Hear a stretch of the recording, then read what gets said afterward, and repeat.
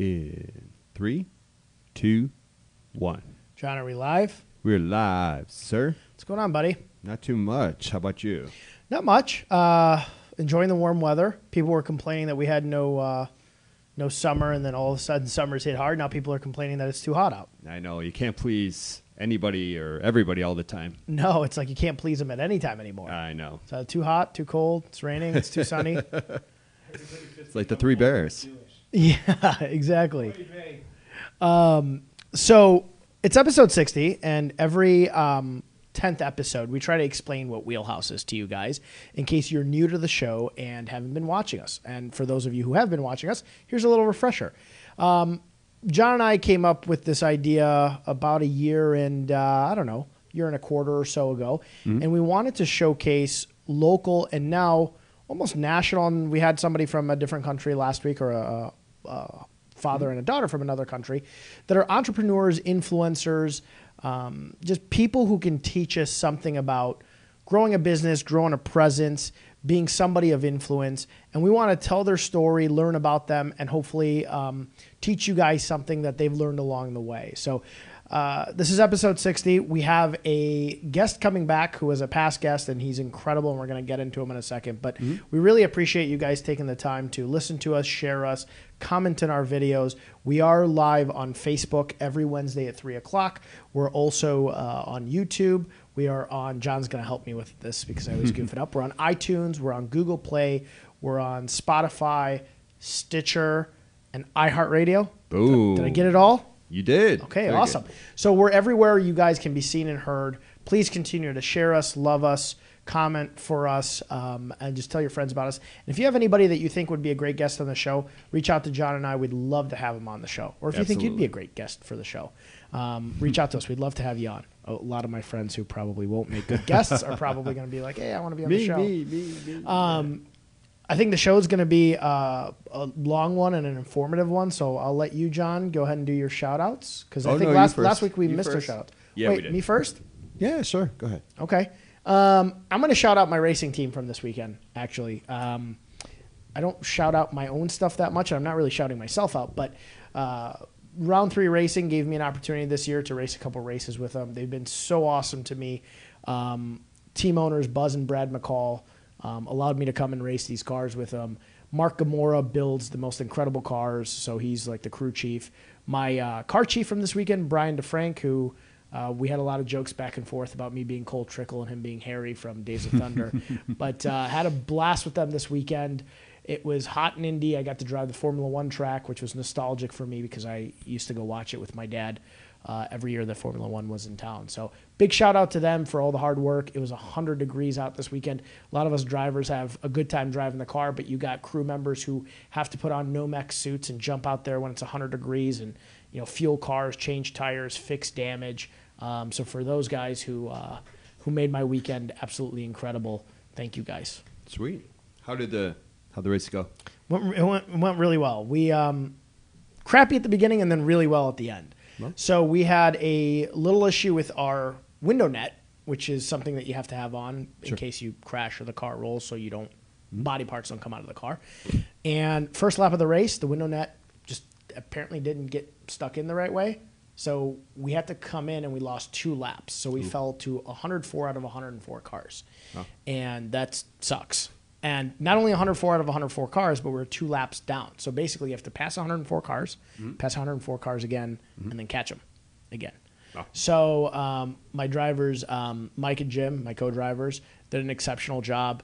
And we kind of fought through the field. Last stint, we were in 7th place when I got in the car, still a lap down. And I was able to run down 3rd place on the last lap in the 7th, between corner 7 and 8 of 14.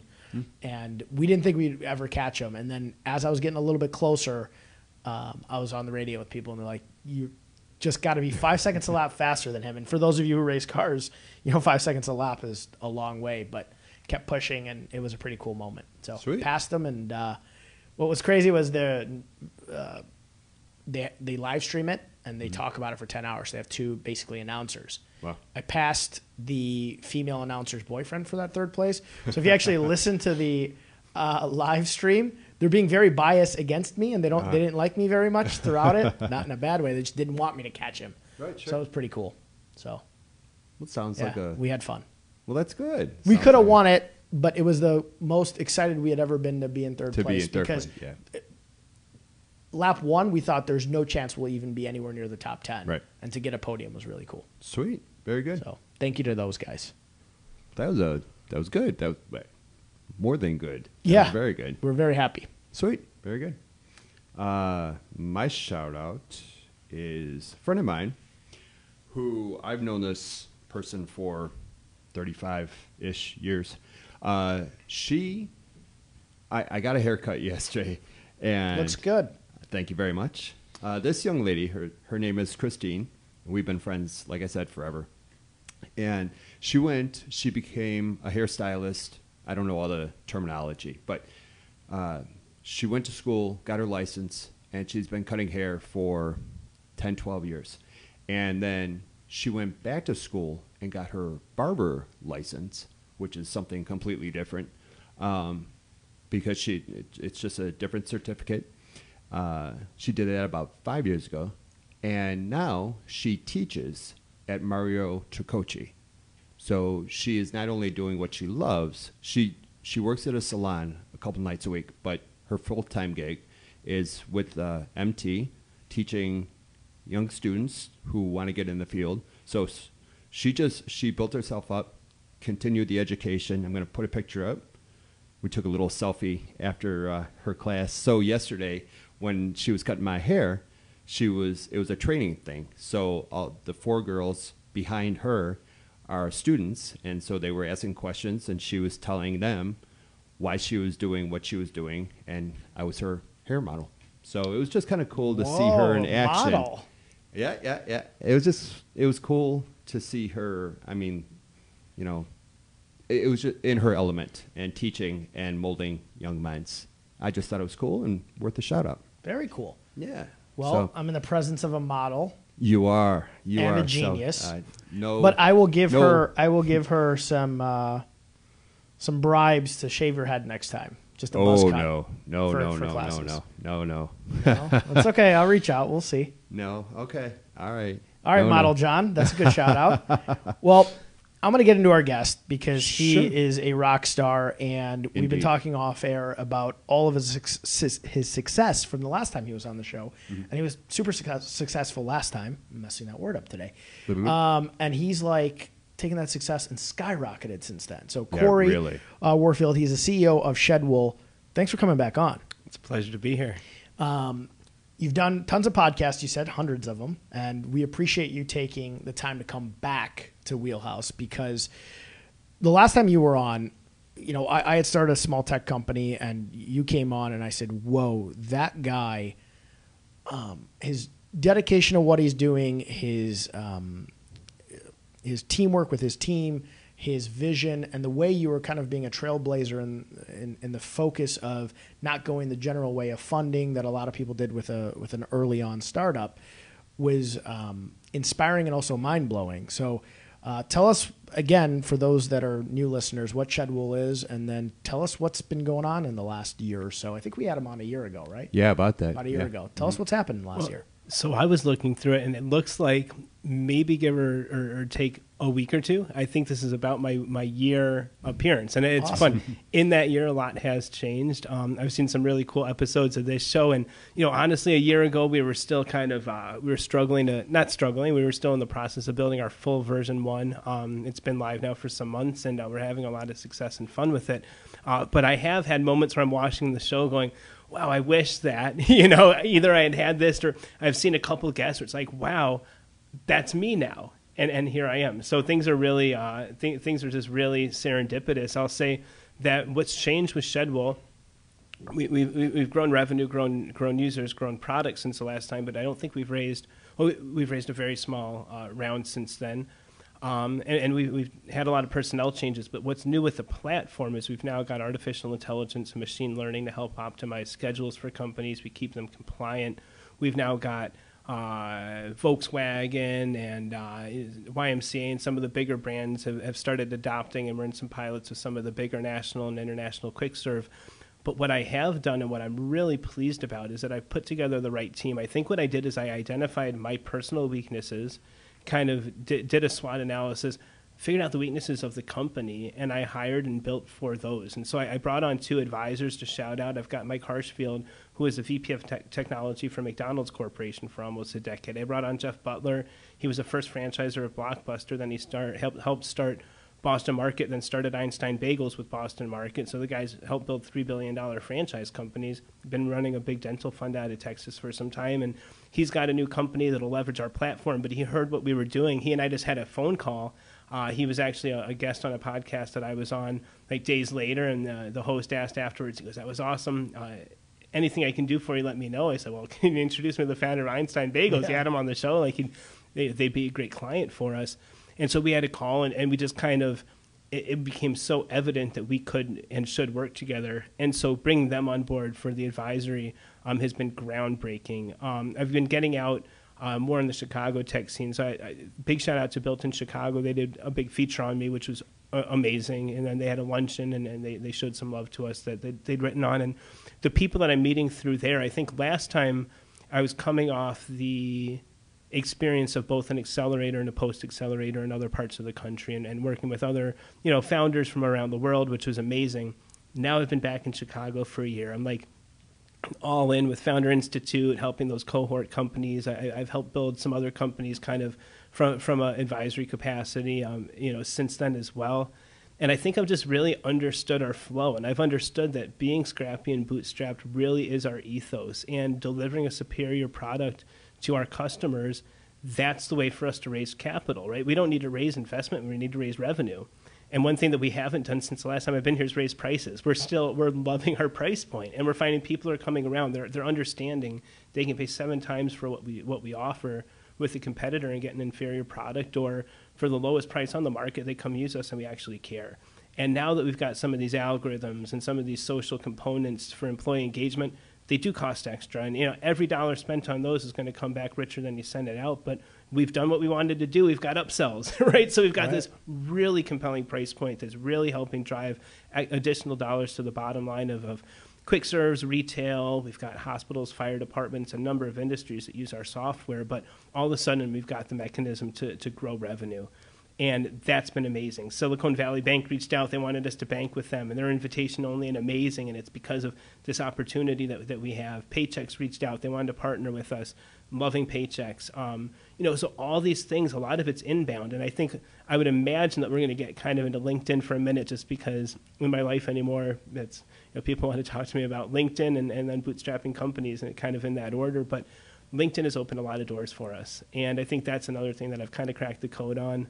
Since the last time I've been in, so I'm happy to kind of be in the hot seat and just jump right back into things. I love it. First of all, congratulations, because there's a quote that I think it's originally Bill Gates is everybody overestimates what they can achieve in a year and underestimates what they can achieve in a decade. And what you've achieved in a year, most people cannot achieve in a decade. It's a powerful quote. To go from where you were last year, which is already successful, to where you are now, having originally when we spoke last time, it was a lot in the restaurant business. You had a couple other industries that you were looking at. You've expanded so much from an industry base, but to be able to expand from an industry base, have the know-it-all to hire your weaknesses, makes you such a self-aware leader, which a lot of leaders aren't. And I think if you aren't self-aware, eventually you'll fail. But you had the know-it-all to do that, and then take a sidestep and also introduce, artificial intelligence, which I'll ask you about in a second as well. Congratulations, because that's crazy amount of ground covered in a year. So Thank you so much. And then I'll say something that may be off-putting to some people, and other people are going to jump up and say hallelujah. But in my personal life, I am a man of faith, and I don't care what people call a prophet. I don't condemn, I don't convert. Right? That's a Ziggy Marley quote. But I just do love God, and I get joy from that. And fairly recently, I've started putting that side of me out, whether I'm delivering a keynote or whether I'm speaking on a social media panel or whatever it might be. And it seems as though so many of the right people are just attracted to that as well. And it seems as though, whether you want to call it God or whatever, it is faith in yourself. I think that faith and that just desire to be part of something good, not bad, right? To help people and uplift one another, and to not compete, but to really be part of something bigger. has really contributed to a lot of our successes and my personal successes as well. Fantastic. I mean, your personality is infectious.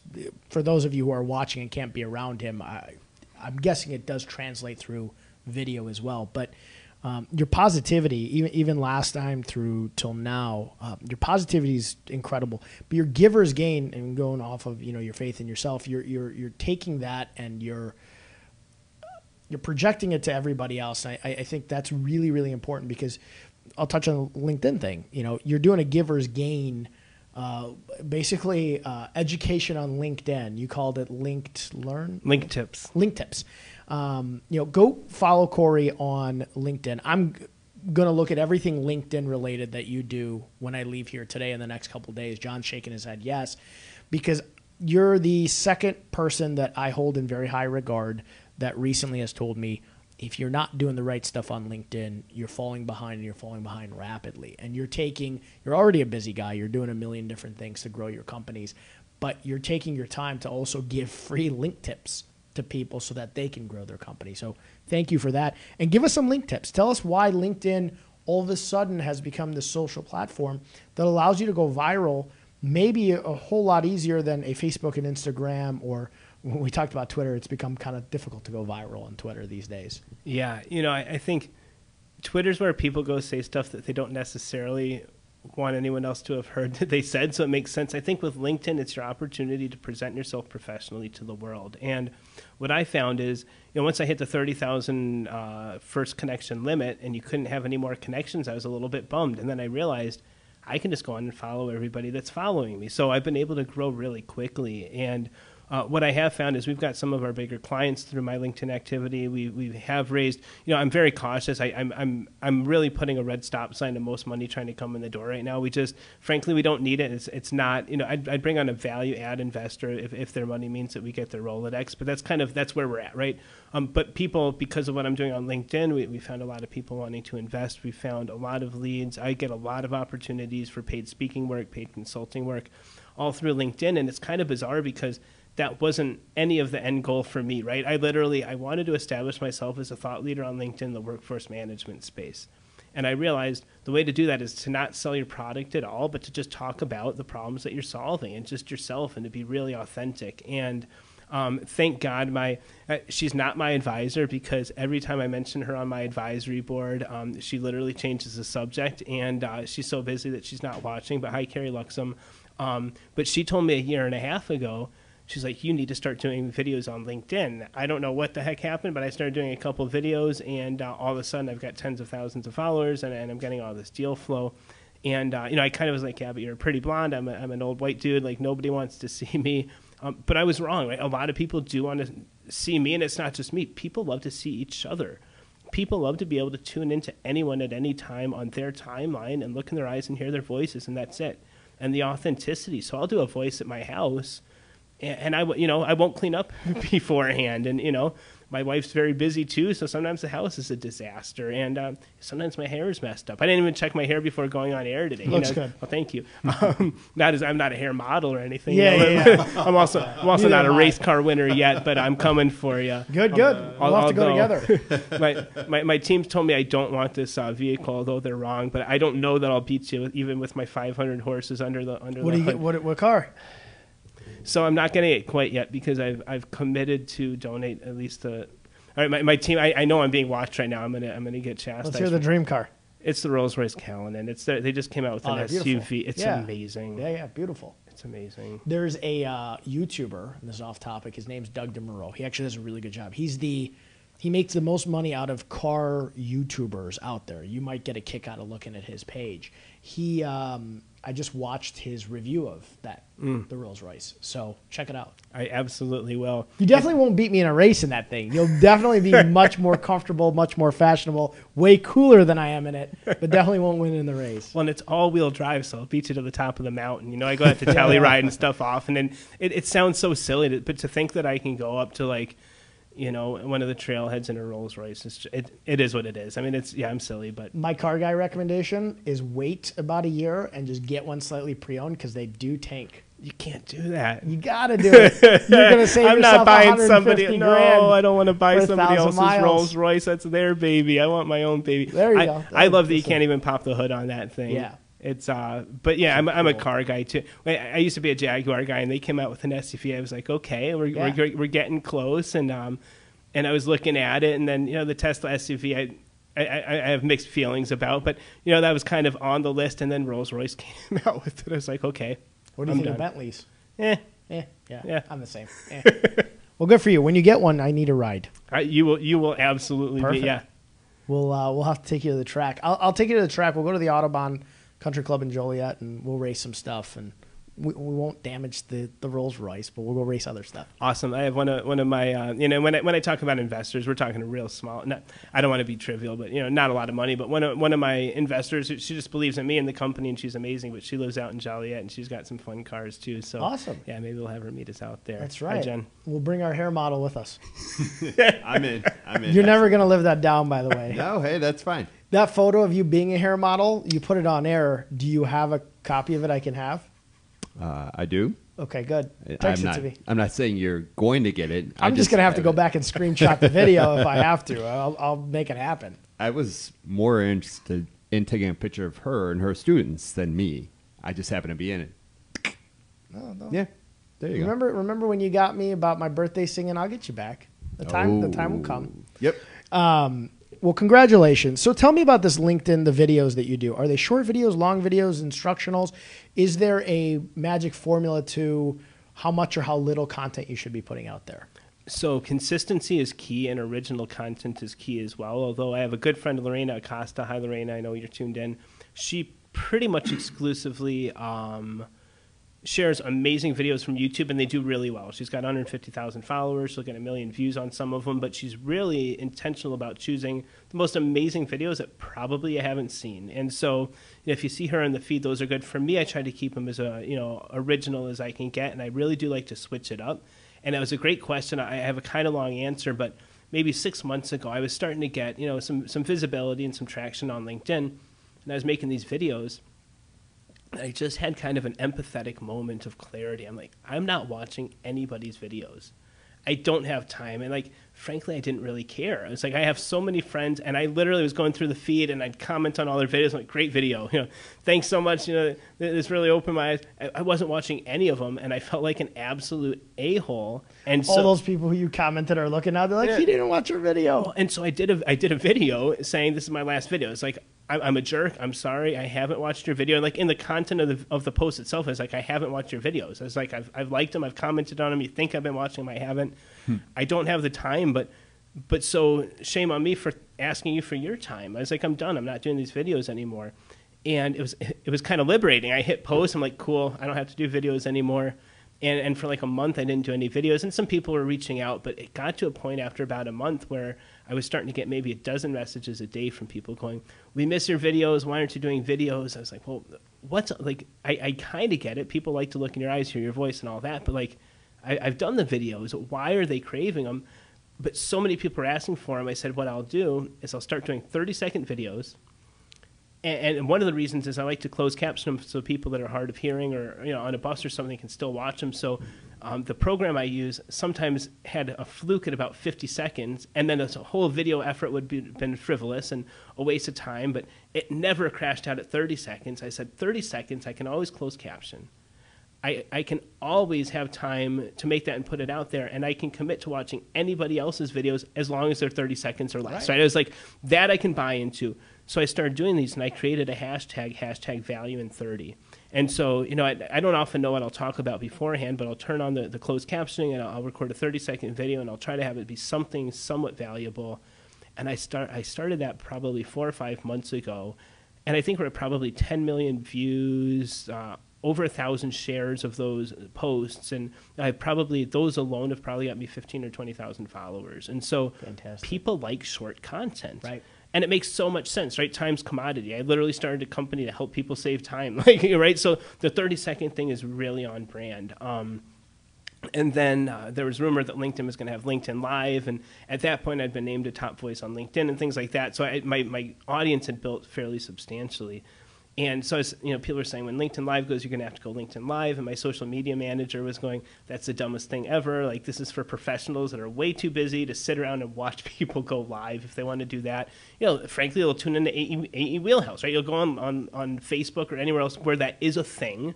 Right. And you'll tune in. She's like, nobody has time for that on LinkedIn. I was like, well, that makes sense. Well, a couple people, I think they gave 10 people in the world access to LinkedIn Live. And I didn't really tune in, but I saw them getting a lot of traction. And every time I went on LinkedIn, it's popping up this person's live. Like, you can't get around that darn notification. I'm like, they're really going ham on this. And about a week later, I got a direct message from someone in their corporate office. And I have some fans that work for the company. So a couple of them had said, you guys got to give Corey access to LinkedIn Live. So I think I was one of the first 25 people in the world, and they wanted me to go live. And, well, thank you. My social media manager's like, that's the dumbest thing ever. It's so off-brand. I'm like, well, let's just see what happens.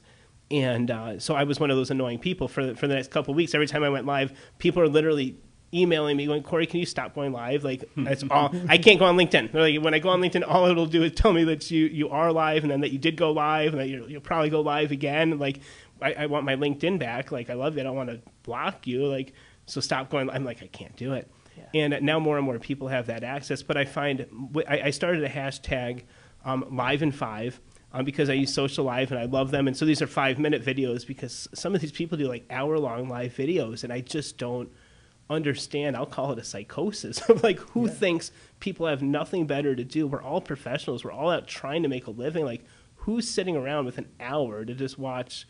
I don't want to name names, but like any of these people like talk about their masterclass or whatever, right? So I try to keep them to 5 minutes.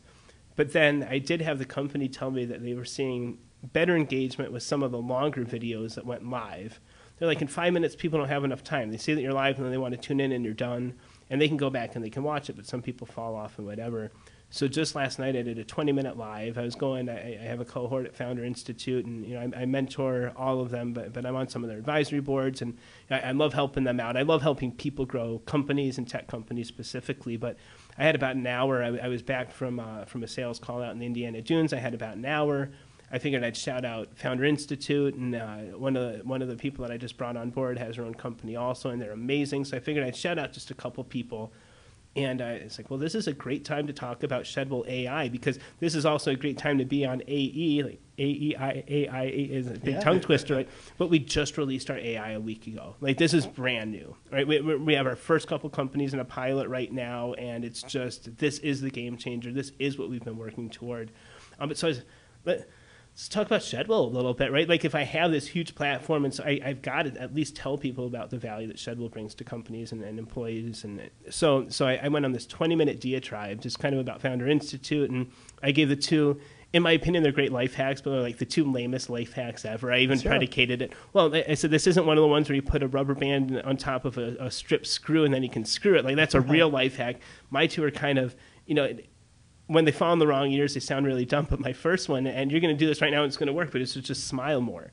And like, so I was even on there. I was like cheesing, like I just like, yeah, I don't even, like, it was my birthday, right? I had this huge smile. I was like, smile more. So I even smiled more. But the actual chemicals and the biochemistry, just what it does to you to smile. Like, when you're in a bad mood, if you just force yourself to smile, it puts you in a better mood. And if you're in a group of people and you smile and they start to smile, it makes you smile more. So that was one of them. And then the other one was just to breathe more. I think for me, it's just taking that intentional 3 seconds in through your nose, feeling the cool air, holding it for just a second, letting it out through your mouth and feeling the warm air through your lips. And it's a meditation trick. Like, it's like, a lot of people know to smile and breathe. And like, I even was kind of clowning myself. I'm like, yeah, those are the two, like, yeah, really, Corey, that's your life hacks, is to smile and breathe. Like, come on, dude. But so many people reached out and they're like, that was amazing. I needed that. Like, I was totally in a bad mood and you said that and I smiled and now I'm in the best mood ever. And like, it's really just cool. And so I think sharing those ideas and those emotions and just being authentic and, sometimes vulnerable is the way to grow an audience there. And, it's not only worked for me, but I've now coached about 100 and some people through the process. Some of them are getting better engagement than I am. Like, it's almost like you send the elevator back down, but sometimes when they then pass you, you're like, oh, wait for me. I'm only at floor 99, guys. Can I come see the view or what? But no, it's amazing. Good for you. I have to start following everything you do on LinkedIn because honestly, I feel like I'm being left on floor 1 here, and I'm like, let me see the view. Great advice. I was going to ask you before you had mentioned the whole LinkedIn Live thing about whether you're pre-recording or going live. It sounds like pre-recorded is what most people can do, and if you're invited at some point, then you can go There's LinkedIn more. Live. I think there's a couple hundred people now that have access, and they're aggressively trying to get it rolled out to everybody. So it's a pilot almost to be able to Yeah. get rolled out to everybody. Yeah, it was a closed alpha, and now I believe that it's a limited beta. Okay. And do you think that once everybody can go live, it's going to be a little more saturated like Facebook is? Oh yeah. So right now it's People are going to mute it. I'll mute it, frankly. Once everybody can go live, it's Right. going to be. There's 600 million users on the platform, and I think they say only 1 million of us or so are active, which is just it puts into Wow. perspective. Yeah, I mean it's still virgin territory. Yeah. But I'll tell you, the people that go on and send you a hard pitch right after you accept their connection request, they'll never do business. The people I hate that. It's frustrating. I've now taken it upon myself, and it's a little dishonest, but it's to the greater good. I'll comment back, and I'll literally say, "It's too bad that you hard pitched me because I need whatever you're selling." Or there are people, please sponsor me for a visa. I'm like, that's preposterous. I don't know you. I won't sponsor you for a visa, but I'm actually about to sponsor a couple people for visas. If you would have done things differently, you could have been one of them, or whatever it is. Your coaching services, it's really too bad that you just hard pitch me your coaching services because I'm about to hire a coach. You're actually teaching them a pretty good lesson, and don't do that. I've had some people come back a month later or so and go, that changed my life. I stopped hard pitching. I took your advice, because I tell people that kind of the next step is here's what you should do instead. And people Good are for coming you. back going, I did what you said and it works, and I'm closing deals, and it's pretty Good for you amazing. for taking the time to do that. You're a very busy guy. You don't have to give them that lesson and then also follow up with the, hey, do this different. But good for you. Your everything that you do really does revolve around this whole giver's gain mindset. You're just constantly giving advice, information, and help to people, and I'm glad that it's coming back to you as well. Thank you. Tenfold. So tell me about AI, because we were talking off air a little bit about it. I've been reading a lot of articles. I read one with Cuban, with Gates, a bunch of people saying that if they could be their young selves again in today's world, AI would be something that they definitely would give a lot of attention to, because it seems like that's where things are going. Tell me about your thoughts on AI, how you all of a sudden transitioned into, and it may not have been all of a sudden, it may have been a long process of getting there, how you decided Shedwool needs AI incorporated. Sure, and we've known that we needed AI since day one. It's just been kind of one of those things where, do we go out and raise $5 million so that we can build our own? And what we did is we aggressively found someone that was building optimal, ideal, perfect algorithms for our exact use case, that didn't have any forward-facing platform, that wanted to partner with somebody like us that brought this value. And so we found them. They were in the Netherlands, in Rotterdam. These two guys built a company, the First Algorithms, as a service platform, and they're all around optimizing scheduling. And same stage as us, started at the same time. They're self-funded. They've had some successes in the past, but and the way I found them was on LinkedIn. My director. I was about to ask if that's where you found my it. director of operations saw the company posting something on Facebook about predictive scheduling. And predictive scheduling are the labor laws coming around to protect employees, give them advance notice on their schedules, let them know when they'll be working, how much they'll be working, what they'll make, have an audit trail, give them access to their schedule, things like that. And very few people are talking about that yet. It's actually on the dockets for Chicago right now. It's been rolled out, I think, in 8 states, and companies out of compliance will get fined tens of or hundreds of thousands of dollars, and we keep them compliant. But so it's this whole new thing, and so my director of operations saw this company posting about don't get left behind or whatever. Predictive scheduling is coming, and he did a little research. He's like, these guys are in the Netherlands. Doesn't look like they've got what's going on in the States yet. They're talking about scheduling. I went to their website. It doesn't look like they actually have scheduling software at all. So I went on to LinkedIn, sent them both a connection request, went to their profiles, looked at their activity, and it was clear as day. They care about predictive scheduling as much as we do, and they all but said they needed a scheduling partner. I said, this is amazing. And I did one of my link tips, which is I didn't direct message them. Why would I? That sounds desperate. And I commented on their post. I was like, absolutely, that's what we're doing with Shedwool as well. I hope you guys kill it. Well, these guys don't get 1,000 likes on a post like I do. They got about 7 of them. So when I was 7 of them, and when I was one of 2 comments, they commented back. They're like, wow, that sounds awesome. 2-3 minutes later, I get a direct message. Wow, we just looked at your website. We just looked at the video of your product. That's exactly what we need. I said, cool. When do you want to talk? He said, well, we're a different time zone. What does your morning look like in 12 hours? It's our evening. Let's do this. I was like, okay. He said, why don't you bring your whole team on the call? I said, okay. I said, here's 15 email addresses. Add them all to a calendar invite, and we'll see you then. So we had this all-team call, and there was like 25 people on the call. Both teams just all in, pulled our pants down, showed each other our products, loved everything. They're like, all right, what do we do? We're like, well, obviously we partner together. They're like, all right, find us a couple, larger test cases in the States. We'll customize algorithms for them. We'll save them tons of money. We'll sign them up as customers of yours. We'll do a rev share on the algorithm. So it just fell into our lap. That's awesome. But because of LinkedIn. I mean, we wouldn't have artificial intelligence if it wasn't for LinkedIn. Fantastic. I mean, we should cut that little clip out and have LinkedIn realize like what they've done for you guys and these guys out in the Netherlands. I'm doing a paid master class in about a week through LinkedIn. They're paying me to teach people how to use LinkedIn. So really? Yeah. Any way to plug that so that we can... Absolutely. So I'll tune in. Well, so we have on the 17th, we have a free webinar that anybody can sign into. Find me on LinkedIn or my email's corey@shedwool.com. Anybody that wants to join. If you're seeing this after the fact, this is August the 17th of 2019. So if it's before that date and you want in, email me. If not, don't. or do if you want scheduling software for sure. And then the week after that, we started our master class, 3-week class, $53. Limited seats, but that's available through LinkedIn or through our my company TIR Global's website, and that's just TIR stands for the Indian Renaissance, but TIRglobal.com. Okay.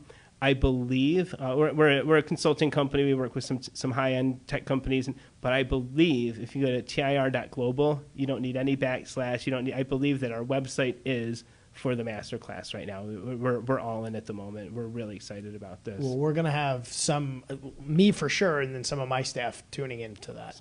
Awesome. John and I were talking before, obviously you came on air, and we were talking about LinkedIn because we had Get Social Jack on as well, and they were kind of telling me that I'm behind the ball when it comes to LinkedIn. And like I said before, you didn't say the same thing, but watching what you're doing has given me the knowledge that I'm way behind the ball. And I think, like you said, it's virgin territory. It would be foolish if you're a business owner, if you're an influencer, if you're just starting a company or somebody who just wants to get your name out there, product out there, your information out there, not to shift a lot of your attention to LinkedIn. And it takes a little bit of time, but the ROI is, you see it right away, and then you see it short term, you see it long term. So what you would do, you would go on LinkedIn, and in the search engine, you would literally type Chicago real estate. You would then, and nobody seems to know this. Every time I post about this, I got 500,000 views on it, and everyone's going, oh my God, I had no clue. You're going to hit the content button to filter the content. And now you're literally going to see nothing but people posting about Chicago real estate on LinkedIn. Now, do you want people that know people that you know for social proof? Filter to second connections. You'll see nothing but second connections who've been posting about Chicago real estate. You can add more keywords. Unlisted. Bank foreclosure, anything you want, and you're going to find people posting about that, and most of them will have 3 to 5 likes, and you're going to give them their 6th one, you're going to give them their 2nd comment, and all of a sudden you've added value, and you're talking to them. Fantastic. And you can filter through the last 7 days. I only want to see people in the last week. I don't want to be, picking up some stale stuff. Done. There it is. People in Chicago posting about real estate in foreclosure in the last week that know somebody that you know at your fingertips for free. It's incredible to know that you can be so directed with what you're looking for. Time frame, obviously, I think that's really important, having certain things that are very stale versus things that are very current. And then, customizing it to people that are a connection away from you. Because, when you look on, Facebook, I'll use Facebook as an example, and I think Facebook's great for advertising as well. We do a lot of Facebook marketing. It's hard to see how close and who that connection is. You'll see, you have 100 mutual friends with them, but you don't know who the closeness of that connection could be. But if I see somebody's connected through Corey, there is some credibility to that. They're connected through me and you. I love that. I'm beating myself up while we're talking about this, about why I didn't get to it 6 months ago or a year ago. John does a great job with it. I got to give John credit. We're where credit's due here. John's fantastic on LinkedIn, and I'm guessing John probably looked at a lot of things you do and is learning a lot from you by watching. But Yep, where sure. I am probably strong on Instagram and Facebook and really weak on LinkedIn, John's really, really strong on LinkedIn. See, we complement each other. Boom. Look at Very that. good. Look at that compliment. You know, and I'm able to get somewhere between 3 and 100 likes on every Facebook post. I'm able to get somewhere between, you know, two and 100 likes on every Instagram post. And even on our Shedwell Instagram, when my team posts on there, they'll get 20, 30 likes, which, you know, we've got 2,000 followers, but I think for business that's pretty decent. It's really we're good, still yeah. ironing out the content, but you know, those numbers they're great if they convert, and they're crappy if they don't. But like on LinkedIn, every time I post, we're getting at least some type of site traffic, some type of a partnership investment offer every time I post. Fantastic. Yeah. So AI, you know, comes with some fear for some people, and I think it's unfounded. I mean, some of it could be founded depending on what kind of artificial intelligence you're talking about. But I want to hear your thoughts on where AI is going, how companies should be aware of integrating AI into almost everything they do, because artificial intelligence is becoming a larger industry. It's becoming more researched, and it's definitely going to become something that, according to guys like you, guys like Cuban, guys like Bill Gates, it's becoming something that is going to be on the forefront of the business and technology side of everything we do in the next 10 to 15 years. Yeah, and I'll kind of I'll work backwards. I'll say I was in a room with a guy, CFO of Bank of America, a couple years ago, $1 trillion asset under management. He showed up 5 minutes late to a 20-minute presentation wearing jeans that didn't fit and a flannel shirt, and sat cross-legged on a table right next to the chair that had been, you know, so thoughtfully set out for him. And he proceeded to tell us that he didn't give a damn about anything other than blockchain. He's like, that's all that matters in my world anymore, period. And this is 3 years ago. He's like, it's all about blockchain. And so, you know, there's always everyone, in other words, people in the know always have the next thing that's going to be the big thing. I think some people are like, you know, there are people like Gary Vee that are still super bullish on voice tech, and like it's happening. But I hear some people, there's a mixed camp. People think AI's already hit its heyday. I disagree, but when I talk about AI, I have to mention deep machine learning, because in my opinion, artificial intelligence alone is only kind of one half of the battle. And I get people thinking, you know, they took our jobs and all that kind of thing. It's really, artificial intelligence should never replace human jobs. It should just make human jobs more productive or easier, or, you know, free them up to do other things within the same job. But with Shedwell, the 5 algorithms that we offer, we have an algorithm that based on historical data, real-time data, and lookalike data, can literally create your schedule for you. It'll give you the optimal schedule. It will create it for you. You don't have to do a thing. It'll hand you, this is the right amount of people with the right amount of skill sets at the right amount of times. We make sure that at the peak times, and they change daily by industry. The peak times, you'll have all the right people there. When it's slow, you don't need all these people there, and it optimizes for all that. So, you know, we say 4 to 10% labor optimization on the P&L bottom line. I mean, there are companies with 20, 30% labor costs, and if we can drive that down 5%, it can mean millions of dollars alone to some of these companies. Sure. And so we've got another algorithm, takes everything into consideration from traffic and weather. If it's raining, you're not going to need your patio servers if you're a restaurant. Right. If you're a construction site, you're not going to need the roofers if it's snowing. Right? Like, some of these things are things that an intelligent person might be able to kind of surmise, but when you have all the data points just doing it and letting you kind of think about other things, it's really powerful. So we've got one of our algorithms is around inventory. If you don't have anything to sell, why would you pay people to come in and sell it, right? We've got one to optimize routes so we can be used by logistic companies. We're talking to one of, and I don't know if we're supposed to name them, but we're talking to a national pizza chain with over, several thousand locations. They're interested in an algorithm to help optimize their drivers' routes.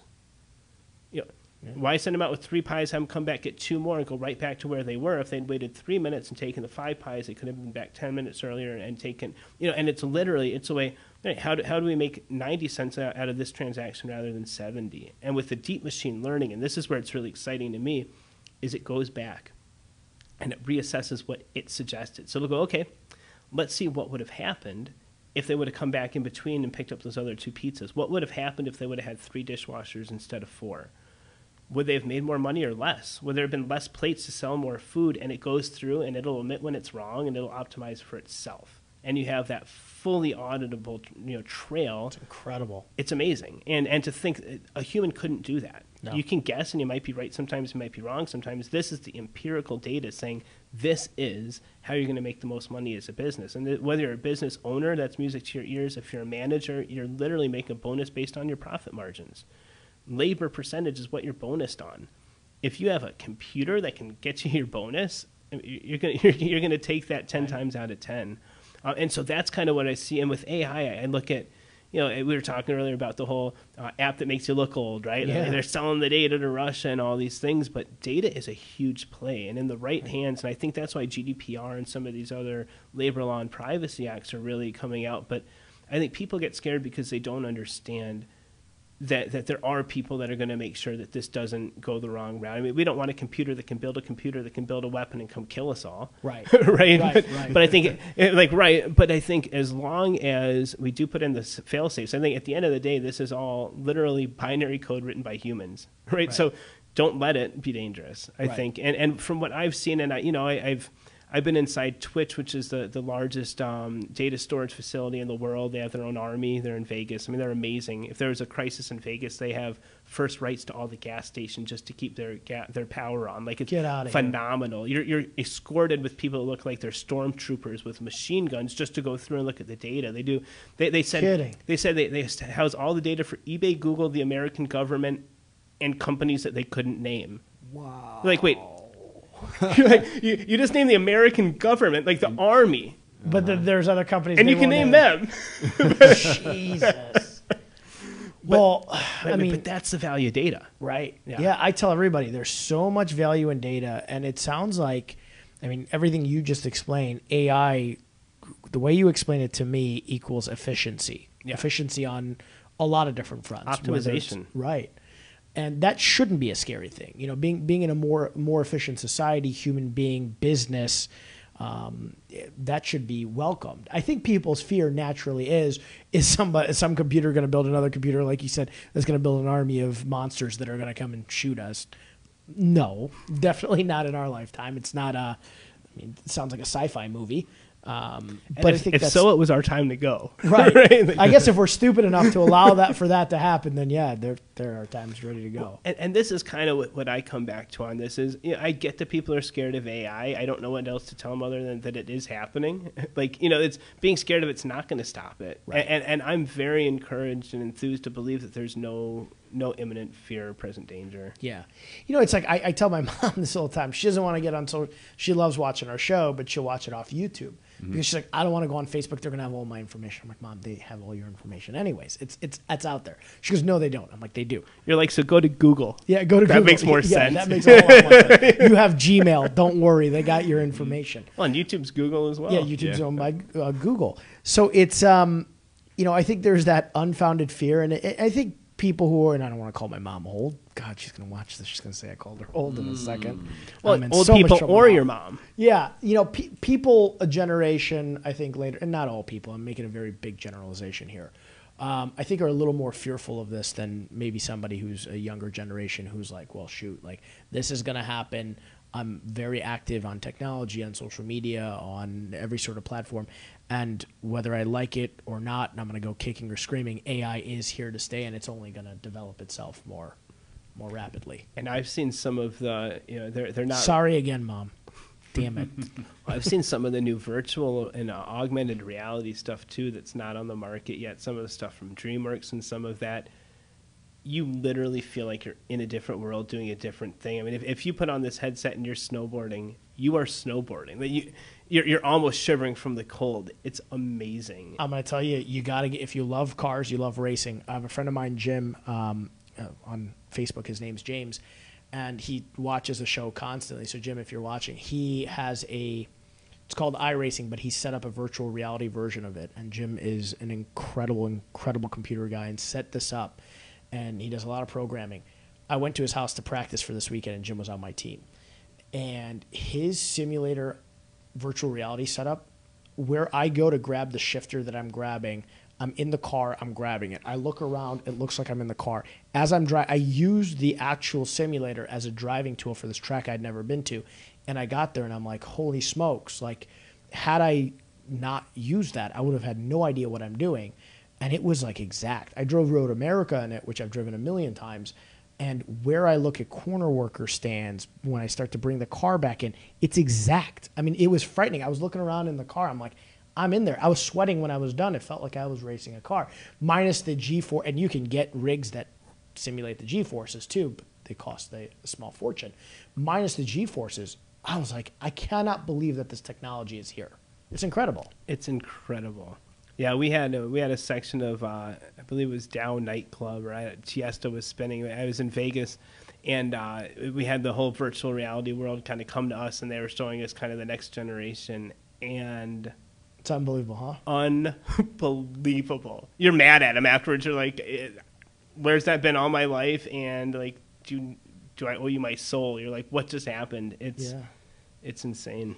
Well, and I think technology is exponential. You know, and correct me if I'm wrong, but people say that in the last 5 years, technology has advanced more than the previous 25 years. And if you look at the last 25 years, it's More than 100. More than 100. And it's an exponential level. Do you think that trend's going to continue? Do you think in the next year we're going to beat the last 5 years and it's going to be almost frightening on that trajectory of... Yeah, know, and I think it's frightening or not, depending on your not perspective. frightening in a negative way, but frightening in how shocking. I mean, I'll replace frightening with shocking. How shocking it is, the trajectory of technology. Yeah, well, and what I'm so enthused by is a surgeon can literally use virtual hands with more precision than a surgeon ever could do, and be in a sterile environment without. There's so many things that you can do using all this augmented virtual, and then the machine learning and the artificial intelligence. And then I do want to bring it to a real level. This blew my mind, I guess, 2 weeks ago-ish. I had an opportunity to go spend some time with Jack Canfield, help with The Secret, wrote Chicken Soup for the Soul, and it was a conference of his, and so I was watching him speak. I got to spend a little time with him one-on-one. But one thing he did for the group is he had everybody stand with your feet planted, shoulder width apart, pointing out with a finger, and how you turn as far as you can go without moving your feet, and point as far as you could go, turning your shoulders, and to take stock of what was on either side. And he had you draw a laser out from your finger up as far as you can go and see what was on either side of it. Take a deep breath and come back to him. And so do that. And he said, all right, so now what I want you guys to do, take a couple deep breaths, loosen your shoulders. I want you to visualize pointing further. He said, you guys just saw how far you could point. That's as far as you went. You saw it was past that. I want you to visualize pointing a couple inches past there. So, okay, so everybody did it. So, all right, now put your finger back out. And there were probably 600 people in. Every single person, 600 however, we all could point a couple inches further. Interesting. It's mind-blowing, like the power of the mind. So when you're in the car, in the virtual reality, and you're kind of driving the car, like your mind thinks you're really doing it. There are people that work out in their mind. They just close their mind, tune into their breath, and they say you can get jacked by lifting weights in your mind. I'm going to start doing that. Well, so couple that with virtual reality and artificial intelligence, and it's like, I think some people are resistant to change, and so artificial intelligence definitely does change the way that people engage, interact, the way companies do business. I mean, it is going to change the world. To what degree we'll see, and it's, for better or for worse, that's up to us to program, right? It's all about the code. But when you think that this is kind of all tied into our realities as co-creators, or as a catalyst for us to be able to do more things, then it gets really exciting, right? And if, people that don't like artificial intelligence, I'm sure that there are a lot of and I don't want to be like the news lately and go back to where you come from. I'm not that guy, but there are probably parts of the world that you can go live in that aren't going to be as impacted by AI for a long time. And if you need to be an expat and go move down an island nobody's ever heard of, so you don't have your computer building a perfect schedule to make more money, then do that. Yeah, if you want your Nokia flip phone, go get that. And play Snake. I don't even know if you want to play Snake. I actually used to have Snake on my phone for planes because for whatever reason I love Snake. But yeah, if you don't like that, for a short period of time at least, there'll be some corner of the world where you can go and live like that. Yep, and then you'll see me because you'll be in Antarctica, and that's one of the places I want to explore. I got my sights on the ocean floor, Antarctica, and then just yesterday, one of the other founders at Founder Institute, he kind of had a weird vibe. He kind of reminded me of, like, and I hope he's not watching, the guy that owns the comic book store in The Simpsons, Yeah. And I'm kind of like, this guy's being really haughty, and like, we're going around, we're like, all right, who are you guys? I'm like, I'm Corey, CEO at Shedwell, and You know, yeah, my name's and my company's. Well, I'm not going to be able to provide much anonymity here because we're a space travel company. And we're putting space in orbit, and people can basically buy these satellites that they have exclusive streaming from, so they can see what their satellite's seeing out there and get 360 views. And eventually, we're going to be putting people up there. It's like, send me. Yeah. It's like, I'm sorry. I'll go with you. I'll split the ticket. I'm nobody. Like, I want to go back and be like, actually, my name's nobody. I'm nobody, and I'm not doing anything yet. Like with my life. Crazy. Yeah.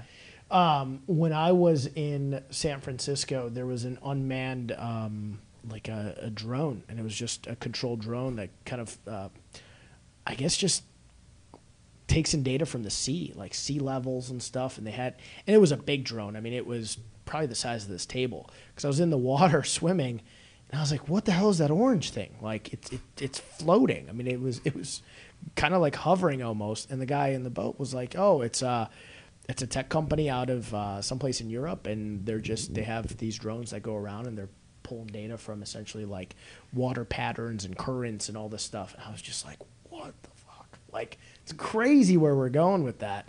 But yeah, I'd love to go into outer space.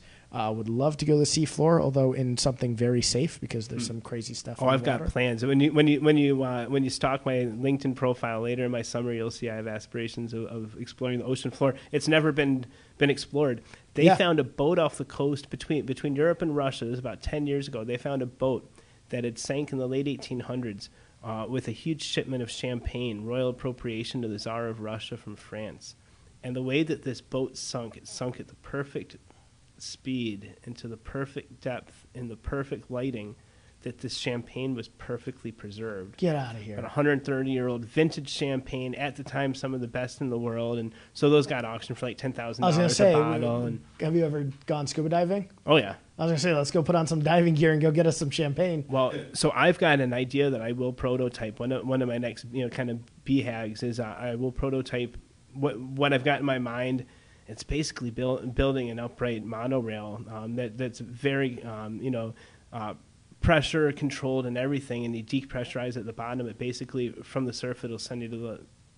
What a killer idea. Oh, I could talk about it for 3 hours, and you'll be whipping a checkbook out at the end. Like, it makes so much sense, and everything about it is safety. There are sensors, and we're not going down as people first. We're sending robots down, but when a robot comes back up successfully without a drop of water on it, it's go time. And this is built so, like, if there's something huge down there with teeth the size of me, it's not going to be able to affect us. And the thing, we're looking at 3D printing as a way to get this tunnel built. It's phenomenal. I mean, we actually fire as like a piston, like a bullet in this. It's ridiculous. Oh, good for you, man. I have a feeling we're going to see him on the cover of Forbes and every tech magazine on the face of the planet. Listen, if you get a robot up there safely and you need a test human to go down there, I'm an adrenaline junkie. Send me down. The hair model might come with me. I'm in. If he's in. He's like, can we do this without a helmet? Yeah, no helmets, right? Ew. Does this pressurized tube do anything to my flow John, hair? we're going to get you a custom helmet made that looks want it. exactly like your hair. I appreciate that. Perfectly manicured hair of yours. Beautiful. This is going to be an ongoing joke for so long, John. And then Antarctica, you can go there now. You just... So check this out. Use go? the same technology that has a little heat on the outside Okay. and a little heat on the bottom. And you go far enough in where the friction doesn't affect it. And you build a core going all the way down through Antarctica to the bottom. And I'll tell you why. I am... And this is people like me right now. People are going to think I'm crazy in a second. I think Atlantis might be under there, and I'll tell you why. I believe in a theory called crustal displacement, and I believe that the poles get so heavy because they don't see any sun, and at a certain point they can't sustain that weight, and the crust shifts. And you look at some of these older maps. There's a landmass that wasn't far from Australia that's not there anymore. That's in about the same shape as Antarctica, but it was farther north, and it's on its own plate. Interesting.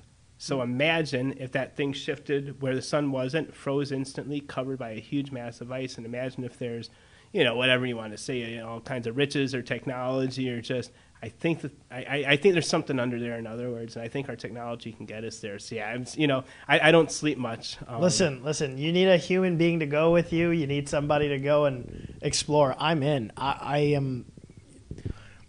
You're very motivational, inspirational, but the way your mind, I want to say that the hamster wheel just continues to spin up there in a good way is absolutely incredible. Any trips planned? I mean, you obviously. I want to know what Corey tries to plan when he wants to go on vacation, because your mind obviously works in incredible ways. What do you like if you're like, hey, I'm going to go out of town and take a little vacation? Where do you plan to go? Well, so I had spent 3.5 years building Shedwell without a single vacation, and so I'm surprised I'm still married and all that. But we got married on the beach in Playa del Carmen. We used to go down to Dominica every year. Mm-hmm. I'll be back in Dominica soon. I love the black sand beaches down there. It's actually on a live volcano, which is super cool. Yeah. And we know some of the government and stuff down there, so we're always treated really well. But these last couple of weeks, we've been up in Michigan, just kind of fishing and camping. My wife bought like a teepee, so we're going and setting up the teepee, and we're fishing. And I thought we were going up for the 4th of July, and we went with some friends, and we had a good time. And we came back, and my advisor said, "Can you come over for dinner this weekend?" I said, "Sure." Let me ask my wife. I said, "Sweetheart, can we go have dinner with Mike?" And she said, "Oh no, we're going camping again next weekend." I thought I told you. So okay, that's a couple weekends ago. So this next weekend, we're going camping again, and it sounds like I've been told that the weekend after that. So it looks like my new vacation life is we're going TV? camping. Well, yeah, and we've got a couple tents, so sometimes we'll set up a couple. When we went for the 4th, we had a big camper with my buddy, and so but she's just loving it, and I suspect that we will be looking at property in Michigan pretty soon. Where in Michigan? So the first time we went up was to New Holland. I absolutely loved it there. But and I don't mean this. I don't know who else watching. I don't mean this. But I started to realize I don't know if I like the people that live here. Like just for me, Yeah. So then I don't remember the name of the town we went to last weekend, but it was a little bit more my style. We're in the town for a little bit. I was like, okay, I could dig this. But I think we're looking like anywhere Grand Rapids. I think we'd love to be on the lake. My wife's from Toronto, so she's loving that. That's even closer, to her friends and family there. How big is this teepee? I think it says it sleeps 6. I've got 200-pound mastiffs, and the 4 of us sleep. We bring an air mattress. I mean, we halfway rough it, but so it fits. Glamping. Exactly. And my wife's actually buying a 1972 Ford F-250 van. Very cool. I mean, it's like the Scooby-Doo thing, It's just like, I'm painting it purple. I was like, cool. Everybody's going to call us Barney. I love awesome. you. But so we're going to turn this thing into like a little camper in the back. See, when I would go camping with my dog, we'd go up to campgrounds. I used to take him on a trip every year. But I would glamp it. I would go to, Cruise America. And I would just get a 30-foot RV, and then I would pull into a campsite, hook up to the water, hook up to the sewer, and be like, all right, now I'm camping. I'd bring my little charcoal grill and make it feel like I was camping, set up a fire. But at night, I would just walk back into my RV and sleep tight. It's the way to do it. Yeah, this last weekend, and I've been eating vegan for a number of reasons for just some time, and I'm really stoked on that. I feel really great. But it's not like a super priority. And my wife this last weekend, she's like, I really want steak. I know you're not eating a lot of meat, but can we do steak? I said, sure. And because I cook a good steak and it had been some time, I decided to go all out and get a decent grade of beef and a good cut. So I got some tenderloin and just got some veggies, made some skewers, and did some baked potatoes over the campfire. It was one of the best steaks I've ever cooked in my life. And not just because I hadn't had one in months, but it was just perfect. My wife likes mid-well. I like medium. I nailed the temp. We're cutting them with plastic forks. I mean, we brought real cutlery, but it was just insane.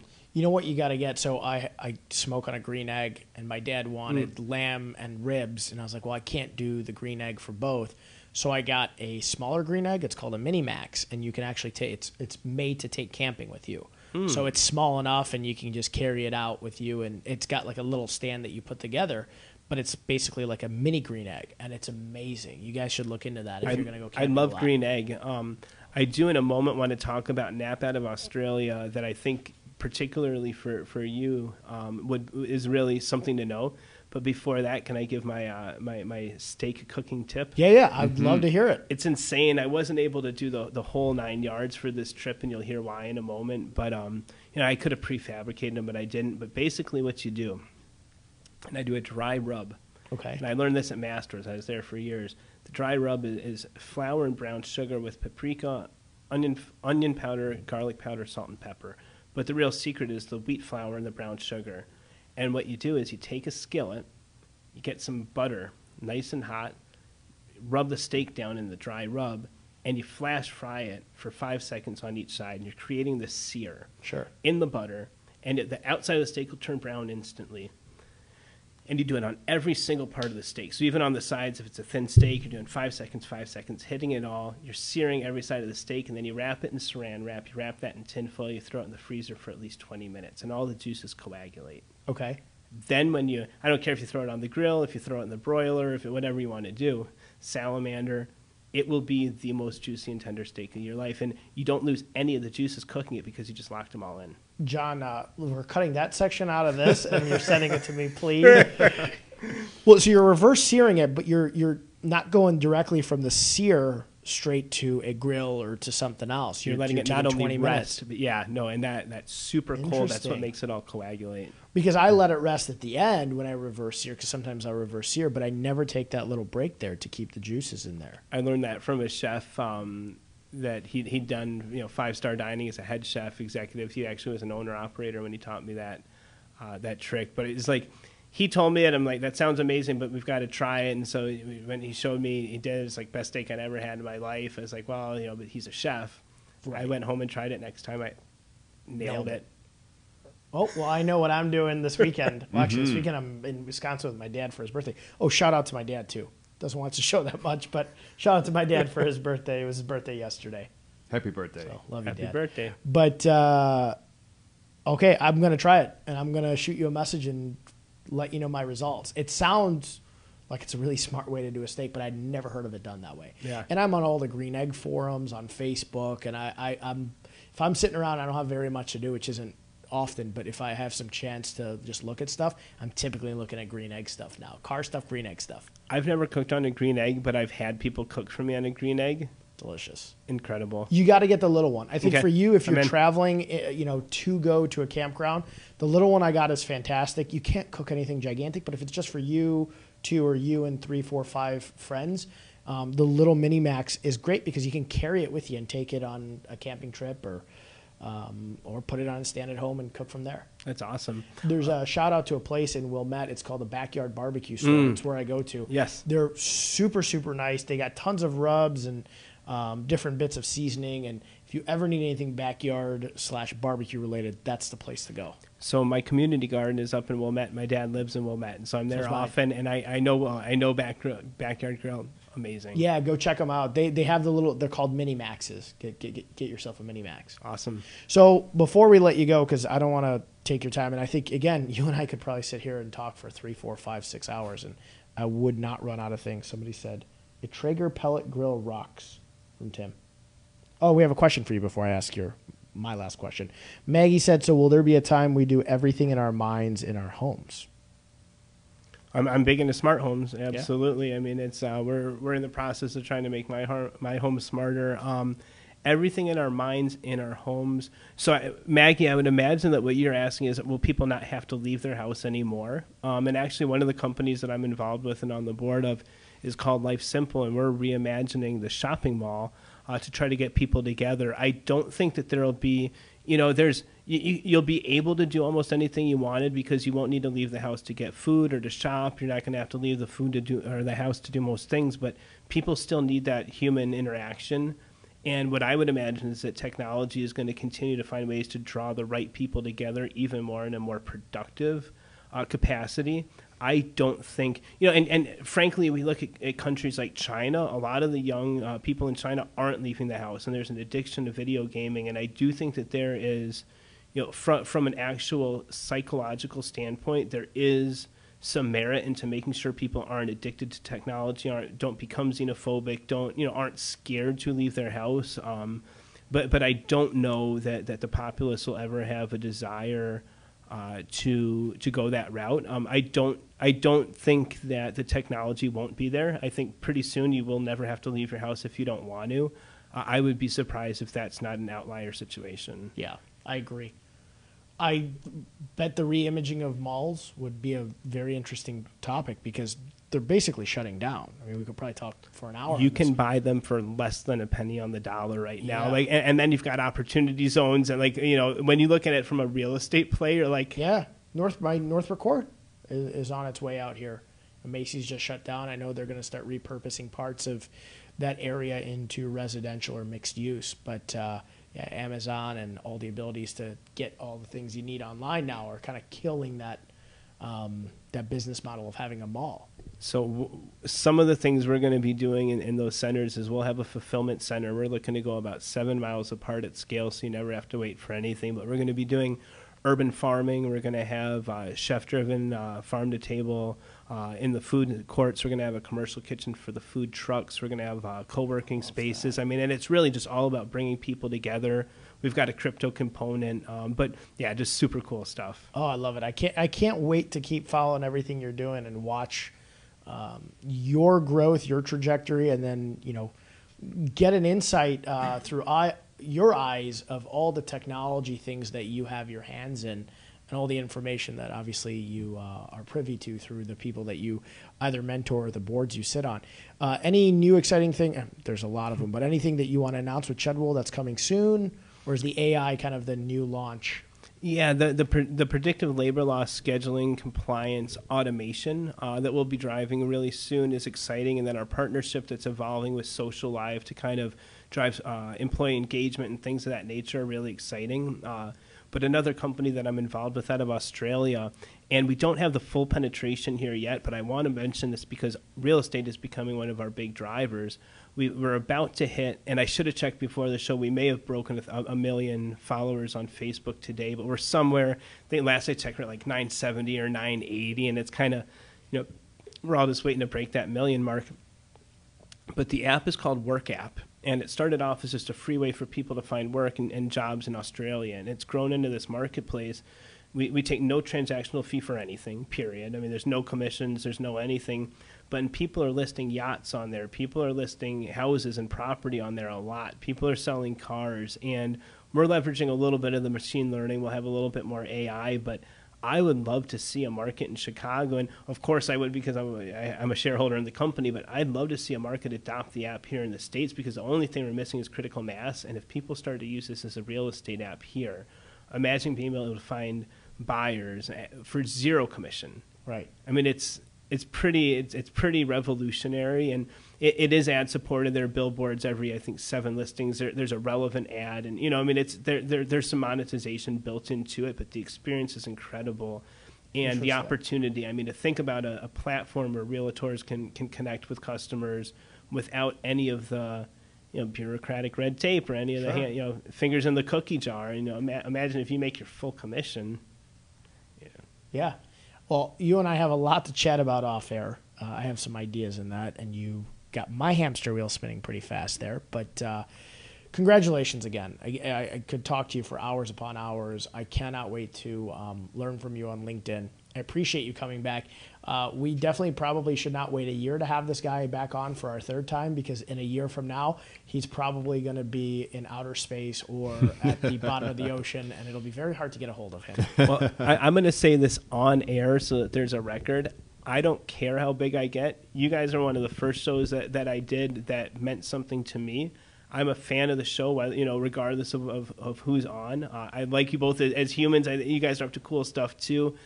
I have some privy information to some of the next stuff that you guys are planning on doing, kind of a next step with this, and that's incredible. So I won't specifically come back from Antarctica or up from the bottom of the ocean just to do the show, but give me at least a week or 2 heads up. This will always be a priority. I would love, and this will be my chair. Right? This is the second time. Listen, if we get a different lineup here of chairs and stuff, we're going to save that one and make it Corey's chair. I thought you were going to say where I was going to say, I'm freaking out, man. Yeah, no. We really appreciate that. That means a lot to myself, and I'm sure I'm speaking for John, that you would say that because you are on a lot of shows. And like I said, your motivation's infectious, and I appreciate you taking the time out of a incredibly busy schedule to come back on here again. And I can't wait to watch everything you're doing again. I mean, I'm almost like a fanboy at this point. I just want to watch and see all the things you do on the tech side. And congratulations on everything in the past year. Like I said, with that, one of my favorite quotes is, "We overestimate what we can achieve in a year, underestimate what we can achieve in a decade." But you've, in 1 year, covered more ground than a lot of very successful people do in a decade. So congratulations again. That means a lot, and thank you. John, what do we got going for next week? So a while back, we had a gentleman named Dean Cassell, JuiceRx. And after the show, we were talking, and he made mention of a Dr. David Plerde. He Yes. said that he would be really great guest, interesting. And so I followed up, reached out, and via LinkedIn, matter of fact. And we had a great call, and he's going to be on next week. And he's another person like Corey, where the first time we had Corey on, we had another guest, and it was a great show. And the other guest was fantastic. But this time I wanted to have Corey, just singular. Same thing for next week. It's just one guest because he's going to fill the time with awesome knowledge. And so I'm looking forward to that. Thank you, Corey, so much for giving us your time and just what you're doing. And Mo's already said it. You're amazing as far as your drive and your infectious personality and what you're doing. And to take time and come and sit and talk and just be as forthright and open with everybody and everything you're doing, really, really appreciate it. Yeah, thanks again. And I'm excited. I remember Dean talking to us about the doctor, and I'm excited to chat with him as well. Kudos to you and LinkedIn. John is a LinkedIn machine, man. Good for you, buddy. Love it. Well, thank you guys for listening. This was episode 60. As I said at the top of the show, the love that we get, the comments we get, the shares we get, the fact that you guys follow us, ask our guest questions means a lot to myself, means a lot to John. We'll see you guys next Wednesday at 3 o'clock. Thanks again. In 3, 2, 1.